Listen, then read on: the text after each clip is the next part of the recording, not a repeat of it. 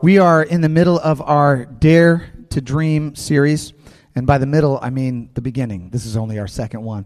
How many of you guys were here last Sunday for Celebration Sunday? Raise your hand. Was that awesome? It was. We celebrated 3 years. Thank you. We celebrated 3 years of God transforming lives in this very auditorium. And we are just so grateful for what God is doing, what He's done in the past 3 years, and what He's doing right now, and what He has planned for us in the future. I'm excited, man. Before we jump into this sermon, Claude Bennett, would you come up and pray for us? Claude and Debbie are our prayer team leaders. Debbie, as you know, last week we prayed for her, and she is on the mend. She is firing off emails and text messages, so that's all good news, right? Right, Claude? Yes, she's doing all of that and some more. Wrote me a long to-do list. But thank you so much for your prayers. She's doing great and recovering well. But I do have a story. So I was leaving the hospital, and Deb was talking about how healthy we would be eating and so on and so forth. So don't tell her. She's not here. On the way home, I stopped by McDonald's and got one of those dip cones. Man, that thing was good. Let's lift our hearts to the Lord. Father, we just thank you so much for your goodness and your mercy and your love and kindness towards us. We thank you for hearts today that are pliable and receptive to your word. Bring increase in our lives that we might glorify you in all that we say and in all that we do. Bless the pastor in Jesus' name. Amen. Thank you. So, as I mentioned, last Sunday was our Celebration Sunday, and sometimes if you come and you're visiting, or if you've even been here for a while, you may not know all that goes on behind the scenes. You see the pastor up here and the musicians and different people, but there are like over 100 people on our Dream Team who are volunteering and serving every month. They're either serving one Sunday a month or 2 Sundays a month, sometimes more, to make all of that happen. And I just want to say a very deep felt and personal and heartfelt thank you to every single member of our Dream Team who make this happen behind the scenes. I want to tell you just the names of our Dream Team leaders, because these guys don't get recognized enough. And I'm just going to tell you their names, and hopefully you can see them after church and clap them on the back and thank them for their work. Kirk Williams is the head of our finance team. Fred Lang is our sound team leader. Before him was Sean Antkowiak. Rebecca Rome, she's my favorite Dream Team member. She's the head of our music team. I just like her the most. I can't help it. Jason Fry, head of our missions team. Karen Fry, children's ministry and also administrator. And she's not in here right now, but all of the balloons and the muffins and the snow cones and all that stuff that was happening last week, that was all Karen Fry. So great work by her. Ryan Dieter starting our wellness team. Deanna Atkinson, check-in. Justin Linsenmeyer is our setup team leader, and before him was Garrett Clough, and before him was Chris Moritz. Those guys are like the hardest working guys at the church. They're coming, setting things up, breaking them down after service. Unsung heroes. Carol Cloud, our UC friends. Mother Ray is our baptism team leader. Claude and Debbie, prayer team. Verl and Darlene Klein's growth track. Shantae Smith, greeting. Drea Spencer, hospitality. Don Moses on visual production, formerly Michelle Sarek. Both of those guys have done an amazing job. Let's hear it for our Dream Team leaders just one time. All right. So we are continuing now in this series, Dare to Dream, and we're going to be talking today about decisions and about how some decisions can take you further down the path of the dream that God has for you, and some decisions can take you further away from the dream that God has for you. Columbia University conducted a survey a few years ago, and they found that the average American makes approximately 70 conscious decisions per day. Not the involuntary, just like snap decisions, but conscious decisions, about 70 per day. Am I going to turn left or am I going to turn right? Right? Am I going to eat that or am I going to eat this? 25,550 conscious decisions per year. Over 70 years, that's about 1.8 million decisions. You put those decisions all together, you get a pretty good snapshot of somebody's life. You get to see what a life looks like by the decisions made by that person who's living that life. Albert Camus famously said that life is the sum of your choices. Life is the sum of your choices. Jean-Paul Sartre said, we are our choices. The decisions that we make determine the path that we take. In many respects, the life that you and I are living right now is a reflection of the decisions that we made earlier, a year ago, 5 years ago, 10, 15 years ago. And the life that we're going to have in 5, 10, 15 years is going to be a reflection of the decisions that we're making right now. And that's sort of a sobering truth, right? Because we have so many decisions to make all the time. Where do we go to school? Should we go to college? Which college? Should we go on to graduate school, right? Should we get married? Who should we marry? What kind of career path should we take? How should we treat our spouse? What do we do about that friendship? What about that child who is struggling? How do we interact with that? How do we raise that kid? We're facing these decisions all the time, and sometimes we're worried because what if we make a bad choice? What if we make a wrong decision? What if we take the wrong choice? And there are television shows that are entirely dedicated to people who make bad decisions. Maury Povich. Anybody ever seen Maury Povich? Jerry Springer. These guys make us actually feel better about our lives because we go, wow, I've made some bad decisions, but I am not on Maury Povich right now. I found a couple pictures this week while I was studying this. I thought you might enjoy. There's a guy that I saw a picture of. He made some bad decisions, but he owns it. Look at that. He says, clearly, I have made some bad decisions, including the one to get that tattooed on his back, no doubt. Sometimes you're not sure how bad the decision is, like to what degree, how do I gauge it? This is a funny little picture. It says, on a scale of 1 to Lindsay Lohan, how bad was that decision you just made? I thought that was way funnier than you guys thought that was. Like I was laughing hard. We're going to explore a story today about a Bible character who made a really, really bad decision. He made a bad call, and it led him down a path that was ultimately destructive for him. It's from Genesis 25, and the overall picture is the story of twin boys who were born to a couple named Isaac and Rebekah. They're Jacob and Esau. And I'm just going to read you the passage now, and then we'll go back and we'll sort of unpack it piece by piece, all right? It says, when the time came for her, Rebekah, to give birth, there were twin boys in her womb. The first to come out was red, and his whole body was hairy like a hairy garment. Okay, so that, starting off, we're looking at this scripture going, okay, this is a very awkward scripture, right? I mean, I don't know, some of you have had kids. I don't know if any of you have had kids that you would describe as he came out red and hairy like a hairy garment. I get a picture of a gremlin in my mind and go, okay. So we're already starting off in a very interesting place. So they named him Esau. Esau means rough and hairy. Unfortunate beginning. Okay, after this, his brother came out with his hand grasping Esau's heel, so he was named Jacob. The Hebrew word Jacob is derived from the root of the word heel in Hebrew, and it also means to circumvent or deceive or overreach or sort of manipulate. And so his name was Jacob. The boys grew up, and Esau became a skillful hunter, a man of the open country, while Jacob was content to stay at home among the tents. Isaac, the dad, who had a taste for wild game, loved Esau. So dad loved the older son. But Rebekah, the mom, loved the younger son. She loved the one that liked to hang around the tents. Once when Jacob was cooking some stew, Esau came in from the open country, and he was famished. So he said to his brother Jacob, "Quick, let me have some of that red stew. I'm famished." Jacob replied, "First, sell me your birthright for this bowl of stew. Sell me your birthright." But Esau said, "Look, I'm about to die. What good is the birthright to me?" And Jacob said, "Swear to me first." So he swore an oath to him, selling his birthright to Jacob. Then Jacob gave Esau some bread and some lentil stew. He gave him some beans, a pot of beans, and he ate and drank, and then he got up and left. So Esau despised or he spurned, or he recklessly forfeited his birthright.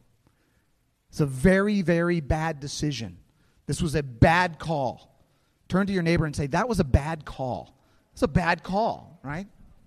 He sold his birthright. What's his birthright? So under Hebrew custom and law, the birthright is that when a person possesses the birthright, that means when their father dies, they become the CEO of the family. They take on the leadership of the family. And sometimes these families were large families. There were clans coming together. There was a great deal of wealth, especially in this family. Isaac was a very, very wealthy man. So his son Esau would have taken all of the ownership of the family and made all of the family decisions and determined where the family was going. And he also would receive double the inheritance of his brother. That's part of what it means to have a birthright. Under Deuteronomy, in Deuteronomy, it says that the oldest son will receive twice that of the younger son. So this is all of the stuff that he was about to inherit, but he traded it away for a pot of beans.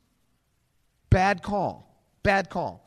And you also have to remember, an inheritance only transfers when the person who owns the property that's going to transfer dies, right? Somebody has to die for that property to be passed down to the person, to the beneficiary, to the heir. Somebody's got to die. So what we're seeing in this story is a man with an incredibly powerful, wealthy, and abundant future for his life, which he recklessly, in a moment of hunger, trades away for an inconsequential pot of beans. So we're going to break this story down, and I'm going to give you a few points to ponder along the way, and I'm going to give you the points right up at the front. So get out a pen. You can write these down, because I know you will not remember these.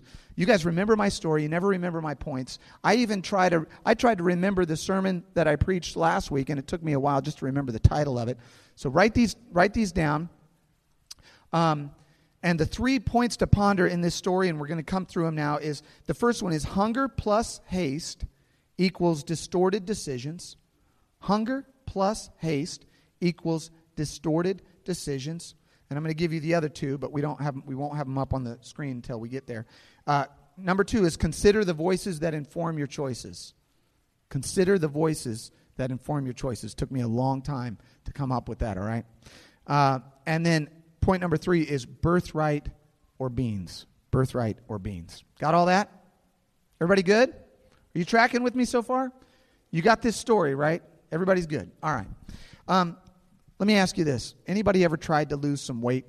Anybody ever tried to lose weight? Anybody? Only 2 people? 3? Okay. Anybody need to repent from lying right now? Repent from lying? The thing about losing weight is at the beginning of the day, it seems like it's going to be easy. You get up, you make some coffee, and you maybe cut up a little cantaloupe, get a little bit of yogurt, right? Maybe just a little touch of cereal, and you leave the house, you've eaten just a little bit, and you think, wow, this is going to be easy. The pounds are just going to fall off of me, right? You get to work, the noon hour starts to come, your stomach's growling a little bit, and suddenly you start thinking, losing weight, it's important to have protein in your diet. Hamburgers have protein, and actually cheeseburgers have more protein than hamburgers, and cheeseburgers with bacon actually have more protein than just cheeseburgers. Double cheeseburgers with double bacon actually have double the protein. I think I'm going to go get some protein this afternoon. But let's say that those thoughts are going through your mind, but you have stopped them somehow. You've just thwarted them. You go down to the salad bar. You get a few pieces of lettuce, throw a little spinach on there, get a little bit of those red onions, some raisins, a couple sunflower seeds, right? Some cucumbers. If it's a really neat salad bar, there's some chickpeas. You get a little chickpea in there, or edamame if you're like at a real high-class joint. Live you edamame in there. Some light Italian. You eat that little salad, and you think, wow, that was really good. I did a great job on that. You go back to the office. 2 o'clock comes around. 3 o'clock comes around. 4 o'clock comes around. Your body is speaking to you. It's not like it was at breakfast when you had your cantaloupe and your yogurt. Things are starting to happen in your mind. Things are starting to happen. Things are warming up now, and you get in your car. You start driving home. You drive by that White Castle, and like the White Castle is saying, Rome, come over here. I've got something for you that you need right now, right? It's like as you get hungry, And you don't have time to go home and make yourself anything. So hunger plus haste equals distorted decisions. You start thinking, gosh, it really would be good for me to go get those little chick burgers at White Castle. It would really be good for me to go do that. And watch what's happening. I have to admit, this happened to me yesterday, actually. Our team, our church went and sponsored Operation Food Search. We did a Spiking the Hunger volleyball game, and I had coffee that morning, and I didn't. Did we get an applause for that? One applause. And we go there, and I hadn't had breakfast, and I try to watch what I eat, try to keep my cholesterol down. But I hadn't eaten, and we got a couple games, and we lost those games. Really close, though, by like 14 points. I mean, pretty close. And then I saw somebody walking in with these trays of food. Turns out to be Pappy's pulled pork. That was like the best response we've gotten this morning. This is just like, Yeah, so I made some bad decisions yesterday. Bad decisions. Genesis 25, at 29, it says, once when Jacob was cooking some stew, Esau came in from the open country. He's famished. He says to Jacob, let me have some of that red stew. I'm famished. Jacob replied, first sell me your birthright. And then here's what I want you to focus on. Look what Esau said. He said, look, I'm about to die. What good is the birthright to me? He was hungry and he was in haste, and so his decisions got distorted. He wasn't really about to die. His mind said, I'm about to die. His emotions may have said, I'm about to die. But he wasn't really about to die. He said, what good is the birthright to me, as if it was just a trinket to throw away? Well, it's your whole future. That's what it is. It's everything. It's your future. It's your family's future. It's your kids' future. It's their kids' future. His mind got distorted. His emotions got distorted. His thinking got distorted because of his hunger and his haste. Sometimes in our lives, when we become spiritually depleted, when we become spiritually famished, when we stop taking time to read God's word and pray and spend time in prayer and spend time with other people of God who will encourage and strengthen us, our thinking can start to get distorted, and the little trinkets of the world and the little trinkets of temptation start to take on an extra shine and an extra sparkle for us, and they seem to be the kinds of things that we want to fill our lives with, even though we know, if we were thinking straight, that it's not good for us. Somebody with me? Can you hear? Are you with me? You get mad and suddenly you just yell at your kids for no reason. You get jealous and you start gossiping about other people. You get lonely and your eyes begin to wander to places that they shouldn't go. You get worn down and you start to take ethical shortcuts at work. You get weak and then you start taking offense at anything that somebody says to you. You get drained and you start getting cynical and jaded about life, right? This happens to us when we get spiritually depleted, when we get hungry and we get in a hurry and we're not taking time to nourish ourselves on God and His Word and the people of God. This is what happens to us. And here's the next step that is even worse, because when this happens to us, the tendency then is to not go to the person who can really help and nourish us with what we really need. Our tendency is, as in this case, to go to somebody who has what we think we want right now. Who do you consult with when you're tired and you're hungry and you're in this time of spiritual depletion? Look at what Esau did. This was a crucial mistake. He goes to his brother Jacob, the guy who wanted what he had, the guy who was holding on to his heel. And look what Jacob said. Jacob replied, first sell me your birthright. Esau said, I'm about to die. What good is it to me? And Jacob said, swear to me first. I want to make this transaction. Jacob was the worst possible person that Esau could have gone to in this situation. Consider the voices that inform your choices. Of all of the people that if Esau had gone, oh, you want me to trade my birthright for a can of beans? let me go talk to Dad about that. Let me just get his input on that, and then I'll come back to you and I'll decide. But no, he went to the usurper, the deceiver, the one who wanted what he had. And that's who he consulted in his time of need. We see this. I see this all the time. Somebody who is struggling in their marriage will go to not somebody who's got a good marriage. They'll go to somebody else who's struggling in their marriage. And they'll sit there and they'll listen to the advice of somebody who's not going to give them the good advice. I have some friends that I grew up with here in St. Louis that struggle with alcoholism, too much drinking. And instead of going to somebody who has either walked down that path and is on the road to recovery, or even to somebody who doesn't have a problem with that, they'll go down to a bar and they'll sit there with somebody else who's got a desperate problem with alcohol, and the two of them will justify one another and make each other feel better, and then come stumbling out of the bar, and they get further and further and further down the path that's not good for them. Because they're not thinking about, they're not aware of who they are talking to when they're in this time of hunger and haste. What we learn about Esau in this moment is that even though he was grown up, even though the scripture says he was a skillful hunter, he had a good career, he had developed himself in this particular area, his character had not matured.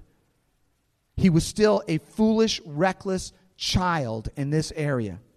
He had developed his career, but not his character. Age does not mean sage. Getting older does not necessarily make you wiser, right?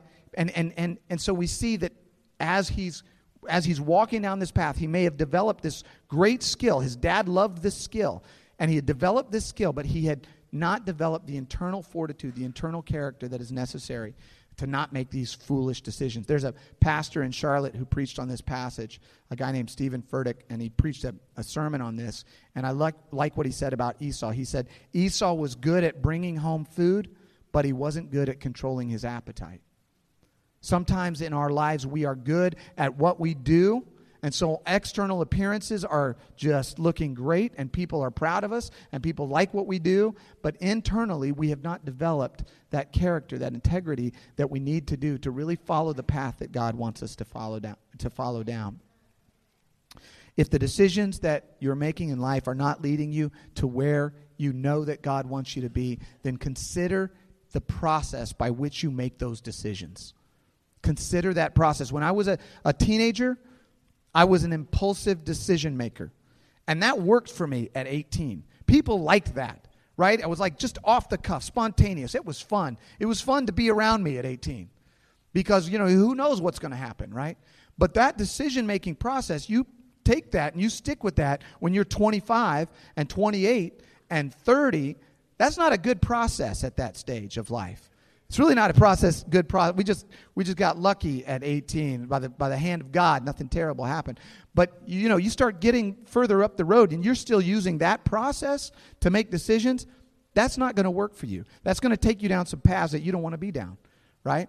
And so there was a point in my life where I literally stopped and I said, the decisions, the life that I have right now is not the life that I want. I'm lonely. I'm angry. I'm frustrated with my life. I'm not tracking with what I believe God has called me to do. If there is a God, is the way I felt at that point. I need to change something. And so I made a change in my decision-making process. I called a group of men, and I've talked to you about this before. I called a group of men that I admired something about their life. I didn't necessarily want to be just like them. They weren't like the end-all, be-all for me, but they had some things in their life that I admired and respected. And I called them up, and I said, listen, I need you to be my board of directors for my life so that when I'm about to make big decisions, I'm going to call you and I'm going to have you give me your advice. I'm not telling you I'm going to follow your advice, but I'm telling you I want to hear your input. And I established that. That's my upstream. Those are the people that I talk to whenever I have big decisions. I made that decision over 10 years ago. And those people are still in place for me. And my decision-making process got significantly better as a result of listening to other people who had things in their life that were situated in such a way that I respected and admired them. I haven't always followed every decision that they made or every piece of advice, But I want to encourage you, get some people in your life that you can reach out to when you need to make the hard call. Don't default to the person who has what you think that you need, because that person may not have your best interest in mind, and they may not be the right person to talk to about that issue. You feel me? All right. The second thing I started doing, I became a Christian. I started talking to God about decisions. James said, if any of you lacks wisdom, you should ask God, who gives generously to all who ask without finding fault. God's not going to necessarily tell you, turn left here, go choose this career, marry that person, don't marry that person. But what God will do is give you wisdom and discretion to help you start making those hard choices for yourself. That's what a good parent does, right? I have some of the decisions I want to dictate for my children, like don't come up on the platform when daddy's making an announcement. I will dictate that. But when my kids get older, I don't want to be the dad that tells them, do this, do that. You've got to do this and do it my way. I don't want to be that, because then they've never developed, right? That's the way God is. He's not going to dictate your life step by step. He's going to hopefully give you the wisdom and the discretion and the strength through His Word and through prayer for you to make the calls that are right for your life with good counsel and godly advice, all right? It's just like practical stuff right now. And then number 3 was started reading God's Word. 2 Timothy says, all Scripture is breathed out by God is profitable for teaching, reproof, correction, and training in righteousness. Reading God's Word, you can do away with a lot of decisions, right? Right from the get-go. Should I cheat on my taxes, right? Should I have an affair, right? All these decisions, those can be made for you. You don't have to make those decisions. Those can be made for you by God's Word, so you're not struggling with those kinds of decisions. So those were 3 sort of changes that I developed in my life. Doesn't mean I'm a perfect decision maker. I'm not a perfect decider, but I can guarantee you that my life is a lot further down the road than it was when I was making decisions based upon my own impulses, my own distorted emotions, my own instincts. You got it? All right. Man, it's quiet out there. It's quiet out there today. So then Esau did what he did. He made the bad call. Genesis 25:33 says, so he swore an oath. Esau swore the oath to Jacob, selling him his birthright. Then Jacob gave Esau some bread and some lentil stew, some bean soup. Esau ate it and drank it, and then got up and left. So Esau despised his birthright. I find that to be tragic. It's a tragic moment in this story. This guy, in this moment of hunger, in this moment of distorted and exaggerated emotions, traded away his birthright for a bowl of beans, for a can of beans. He gave it all away. We all face those decisions. Before we come down on Esau and say, what an idiot, what a fool, what a moron, think about all of the decisions that you and I make every day where we're trading away a piece of our birthright for some trinket, some immediate piece of pleasure, and we're giving away something that's eternal and powerful and important. We grab at the immediate at the expense of the eternal. We barter away our birthright for a can of beans. Birthright or beans? This is the question that we have to ask ourselves when we're making decisions throughout the day and throughout the week. Now you may say, look, I'm tracking with the story. Very interesting. Jacob and Esau, gremlin guy, got all that. Very cool. But what are you talking about birthright? I don't have a birthright. Every believer, every person who follows Christ has a birthright, has an inheritance, has an eternal inheritance. If you look at 1 Peter, and there are multiple scriptures, but this is just one that captures it well. 1 Peter 1:3-5 says, praise be to God and Father of our Lord Jesus Christ. In His great mercy He has given us new birth into what? Into an inheritance that can never perish, spoil, or fade. This inheritance is kept in heaven for you who through faith are shielded by God's power. Whether you know it or not, you have an inheritance. You have an inheritance of love, an inheritance of peace, an inheritance of joy. All of the earthly and heavenly blessings of God are yours through your inheritance that you received when you became a believer. And yet we sometimes are willing to trade that for a can of beans. I got this can of beans right here from Aldi's. Aldi's has good cans of beans. This was like about $1, babe. And these are lentil beans. This is what Esau ate right here.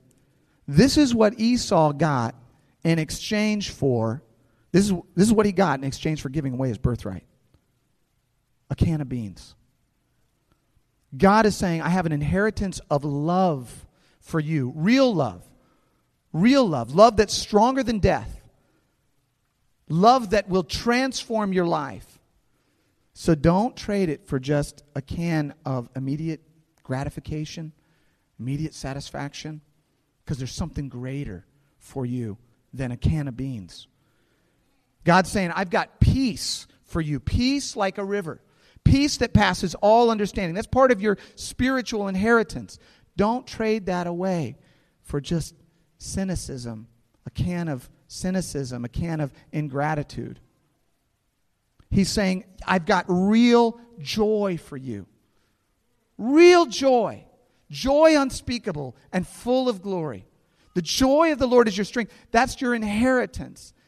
Don't give that away for just a can of bitterness. You're hungry, and so you crack open that can of bitterness and you just eat that instead of enjoying the inheritance of God's joy that He has for you. When we chase after the things that don't take us down the path of God's dream for our life, we're trading our birthright for beans. Bad call. Bad call. Now, some of you are sitting here going, you know what? I have heard sermons like this all my life. Sermons where, the preacher gets up and says, God's got all these great things for you, and you're throwing it all away. Don't do that. And it's like a cautionary tale and a morality tale, and you walk out of there feeling like totally freaked out and oppressed, and you're going, gosh, I've already traded all that away. I've already done all that. So I'm Esau. I've given it all away. So this really isn't helpful to me, and I'm likely to do it again. And so I don't, it's nice for you to come up here with all these platitudes and all this morality stuff, right? And so you're sitting there going, what's the hope for somebody like me? Right? Well, this is fascinating, and this is brilliant about the Bible, because a few decades, a few centuries actually, after the story of Jacob and Esau, another story was told about another set of boys who shared an inheritance. And in that story, one of the boys said, Dad, I want my inheritance now. And he took his inheritance and he went to a faraway country. And just like Esau was willing to throw his inheritance away, this young man was willing to throw his inheritance away also. And he splurged on prostitutes and fun living and excitement and pleasure, and he threw it all away. And people gathered around him, and it was really great. But he tossed it all away. Every dime he had, his entire inheritance, he threw it away. Just like Esau, right? These stories are parallel. And it got to a point where he was so broke and so tired and so hungry that he said, you know what? I'm going to go work for this pig farmer, and I'm going to eat the slop out of the pigsty because I'm so hungry and I've tossed away every dollar I have. This is a good Jewish boy that's not supposed to be around swine, and he's now eating out of the trough of pigs. This is how low he got. And the scripture says that at a certain point, it was like he came to his senses, like the scales came off. And he said, listen, I don't know what's going to happen, but I'm going to go back to my dad. I'm not going to be able to get my inheritance back, of course. I've just blown it all. But I'm going to go back to my dad and see if he'll let me just work as one of his servants. I'll be a slave for him. Because even those guys are treated better than me digging around in the muck, right? And we know what happens. He comes home. His dad sees him from a far way off. And he doesn't go, hey, sorry, bud. You spurned your inheritance. You threw it away. You tossed it. You're going to have to live with the consequences of that. It's not what he says. The dad rushes off the porch, rushes down the road, throws his arm around his son, kisses his son, puts his robe around him, takes his ring off, puts it on his finger, and says, let's kill the fatted calf. We're going to party. This boy who was dead is now alive. We're going to celebrate. That which was lost is now found. So you've got to ask yourself, okay, here's the story of Jacob and Esau. Esau throws away his birthright, and he doesn't get it back. You've got this other story of another guy who throws his birthright away, throws his inheritance away, but he gets everything back. What's the difference between these two stories, right? To know and understand the difference between the two stories, you've got to understand the identity of the person who is telling the second story. Because the person who is telling the second story is also a firstborn son. He's the firstborn of creation. He's got an inheritance that's all due and owing him. He knows about inheritance. Colossians 1:15. Listen to this. The Son, Jesus, is the one who told the story of the prodigal son. The Son is the image of the invisible God, the firstborn over all creation. For listen to this. In him, all things were created. All things have been created through him and for him. You see, Jesus is the one that has the inheritance coming to him. Everything in heaven and earth is for him. It was made through him, and it is for him. And Jesus made what you might call a bad trade. 2,000 years ago, he said, here's what I'm going to do. And it wasn't because he was hungry, and it wasn't because he was in haste. He made the trade because he loved us so much. He said, here's what I'm going to do. I'm going to trade my glory, my perfection, my joy, my hope, my peace, my ownership of all the blessings in heaven and earth. I'm going to trade that. That's my inheritance. And I'm going to trade that for your sin and your decadence and your pain and your grief and your sorrow and your suffering and everything that you've done that's regrettable. I'm going to take all of that and I'm going to give you everything that I've got. But in order for that transaction to occur, in order for the inheritance to pass from him to us, somebody's got to die. That's how an inheritance passes. The testator has to die. And so Jesus said, I'm going to lay down my life. And when I lay down my life, all of this peace and forgiveness and love and all of the blessings that are due and owing me as the firstborn of creation is going to transfer to you. Is going to transfer to you. And then the twist, the final twist, because there are so many in this story, is that Jesus died, was buried, and rose again. And the Bible says now we are joint heirs with him. We are joint heirs. That means we are sharing in the inheritance with Christ. That's why your decisions, this is why Albert Camus and Jean-Paul Sartre have it wrong. Your decisions, the sum of your decisions, is not your life. It's the sum of your decisions plus one other decision made by one other person 2,000 years ago. Because his decision thwarts all of your decisions. All of those bad calls you've made in your life are rectified and redeemed and restored and ransomed by one decision that he made 2,000 years ago. So I want to encourage you with this today. Yes, we need to make good decisions. Yes, we need to listen to, be careful who we talk to. Yes, we want to try to build character and integrity in our lives. Yes, we want to do all that. All that morality stuff, yes, that's good. Let's do that to the best that we can. But no, behind it all, underneath it all, Christ is there, and he made a decision that you can't unmake. He made a decision to transfer his love, joy, peace to you in exchange for all your crummy decisions that you've made for the last how many years in your life. That is a good decision. It's a good decision to lean on that and not onto yourself. It's a good decision to rest in him. It's a good decision to throw yourself at him and say, thank you, Jesus, for what you've done for me. And that's the story of the gospel, folks. That's it. Bad call, good call. Let's close our eyes as we wrap up here.